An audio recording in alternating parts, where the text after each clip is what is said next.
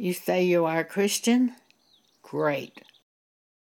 Cling to the Word of God. Hold fast to the Word of God. Don't let go of the Scriptures, regardless of what a devil would whisper in your ear. Fight for the faith as devils bring thoughts to you that are contrary to the Word of God. Humble yourself in the sight of God. 1 Peter 5. Bow your knee to the Word of God. Paul said, be not conformed to this world, but be ye transformed by the renewing of your mind, that you may prove those things that are of God. Romans 12.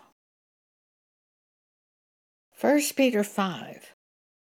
Humble yourselves, therefore, under the mighty hand of God, that he may exalt you in due time, casting all your care upon him in prayer, for he careth for you.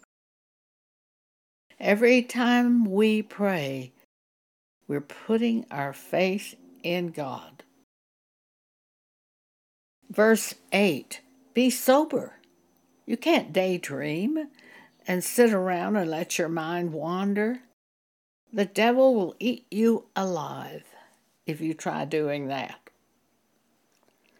Be sober, be vigilant, because your adversary, the devil, as a roaring lion, walketh about seeking whom he may devour. Whom resist. Resist him with the word of God, like Jesus did in Matthew 4 and Luke 4. When the devil brought his thoughts to Jesus, Jesus countered with the word of God. And eventually the devil departed from Jesus for a season. Certain he's going to come back. You're not going to have an end to troubles. You're going to have to deal with troubles in a spiritual way.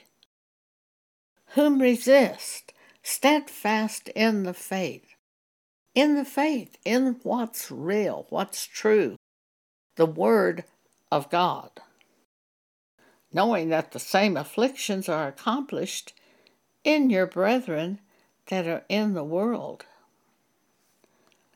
2 Corinthians 10. For though we walk in the flesh, we don't war after the flesh. We don't war as the world does and go to bars and get drunk to forget our troubles. We don't war as the world does by cleaning out closets when trouble comes and trying to forget what the trouble is. We settle the trouble with taking it to God in prayer, dealing by faith in front of God, fighting with the Word of God, the pure Word of God, the truth in God. That's how we deal with troubles. For the weapons of our warfare are not carnal, but mighty through God to the pulling down of strongholds. Verse 5, casting down imaginations. The devil will send many imaginations to our mind. There are many false prophets in the form of devils who tell you this is going to happen, that's going to happen. You're going to have this happen. Take those words to God in prayer and let Him establish your thoughts and hold on to your thoughts that are from God.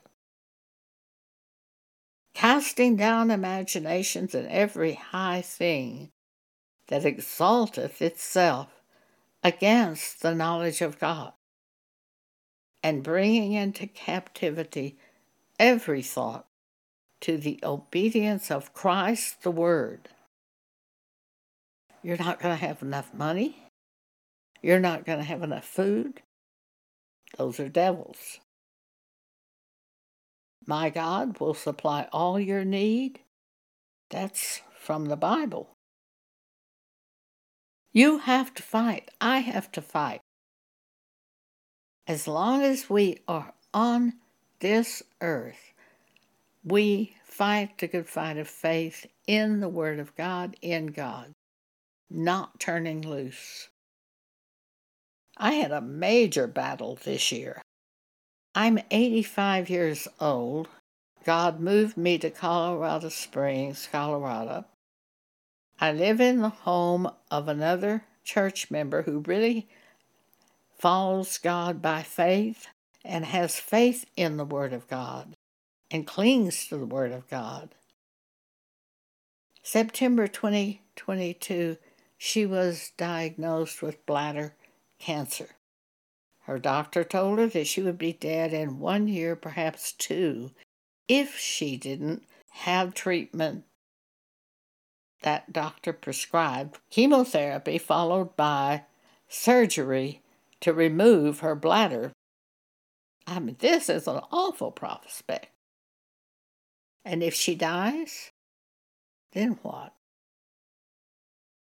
I took it up with that. Every good gift and every perfect gift is from above, and cometh down from the Father of lights, with whom is no variableness, neither shadow of turning. God put me here to live in Colorado Springs. Is He going to allow this to be taken away from me? Absolutely not. I clung to that. I would talk to God about that. I would say, there's no variableness of turning with you. You're not going to put me here and then have Pam die of cancer. That's ridiculous. That's not going to happen. Because it's opposite to what the Bible says about God. Turned out she didn't have surgery to remove the bladder. She read a statement saying chemotherapy with radiation may be as effective as the removal of the bladder. And she'd been praying for another way to approach this problem other than having her bladder surgically removed. And she said to God, this may be the way to go. And she prayed, if I'm wrong, let me know. Well, she wasn't wrong. And that's the way she went with the cancer. She started that radiation treatment with chemotherapy in mid-December 2022. And it went on through mid-January 2023.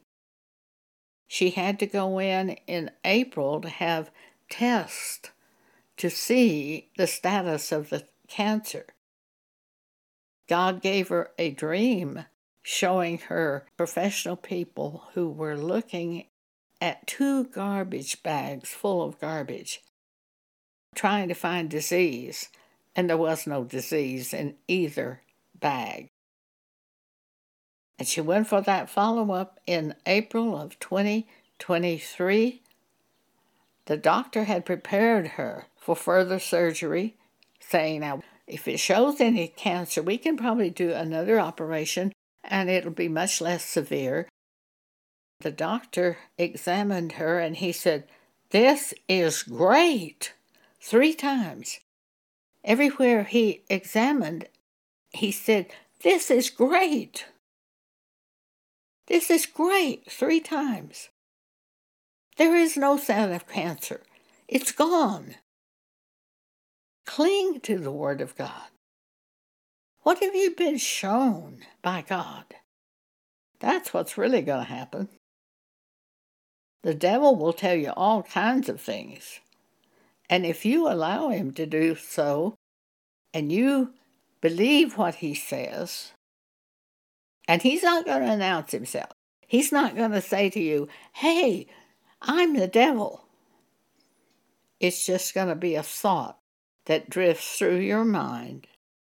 And that's why it says in 2 Corinthians 10:5, casting down imagination. and every high thing that exalteth itself against the knowledge of God. God has told us in Genesis chapter 6, He will never destroy the earth again with water. He will never have a rain come the way He did with Noah, where the whole earth is destroyed by rain. Now, He will destroy the world with fire. We see that in 2 Peter chapter 2, verse 3. You have to cling to the truth.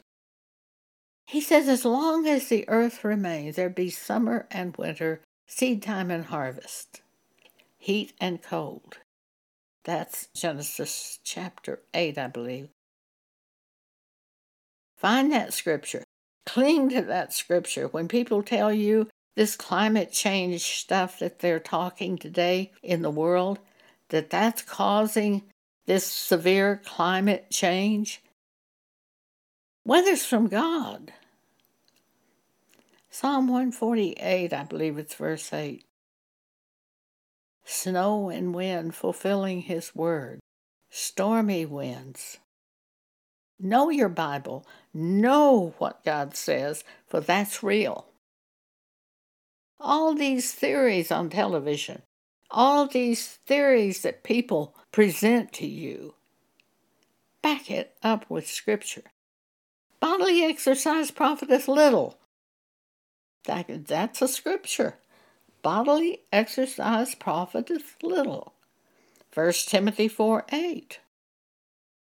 You see all these people doing all these gymnastics and stuff to preserve their life? Life is in godliness. Life is in the hand of God. 1 Timothy 4:8. For bodily exercise profiteth little, but godliness is profitable unto all things, having the promise of the life that now is and of that which is to come. Starting in 2012, I had some accidents where I fell and broke one hip twice. I had to take physical therapy because they forced me to take physical therapy. I was pleasant with the therapist, but I didn't believe my life depended on physical therapy, not for 1 second. They are very good at teaching you how to use the cane or a walker, or maybe even techniques to go up and down stairs. The last therapist I had, that was in 2020 in Colorado Springs. She said to me, I used to think I was a pretty good therapist, but I've watched over the years and found that people either just die or get well. That is correct. And if you belong to God, you really don't care. You really don't. The last time I was in a hospital was in Texas in 2018 after I had fallen at my house. I didn't know if I was going to live or die. Wait and see. I had physical therapy at that hospital. I didn't really believe it was going to do me much good. They can definitely teach you which side of the body the cane is going on and maybe how to climb a few steps and certainly how to use a walker. And that's valuable. But my life depends on what God wants. He will do as He wills with me. Now that's what most people can't stand. They want to be in control themselves. When I got ready to check out of one of the hospitals, the physical therapist came to me and said, Joan, you're being dismissed tomorrow and I want to talk to you. Now, the mistake most people make when they go home, they overdo exercise. And they end up back in the hospital. Then he looked at me and laughed and he said, I don't think I need to tell you this. It profiteth little. That's what the Bible says.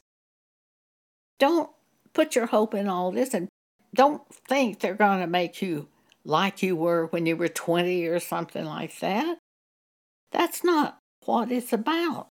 If you're 70, that's ridiculous. Bodily exercise profiteth little, but godliness is profitable unto all things, having promise of the life that now is, and of that which is to come.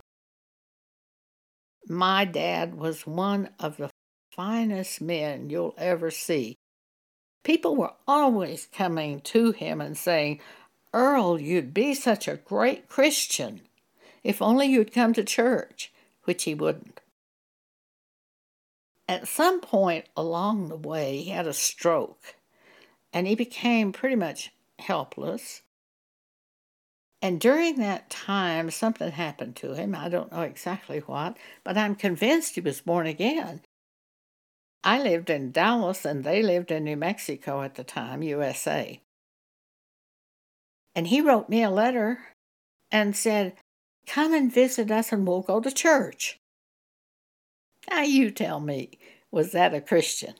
I mean, of course it was. Christians want to go to church. But we can't go to churches of the apostasy where they cast out Scripture. Then we'll be a part of the apostasy. It's not worth that. It's not worth your salvation to be able to go to church. A woman was pleading with God for her husband, how good he was. That's salvation through works, not the blood of Christ. God told me to send her Revelation 5, which I did. And no man in heaven nor in earth, neither under the earth, was able to open the book, neither to look thereon. And I wept much, because no man was found worthy.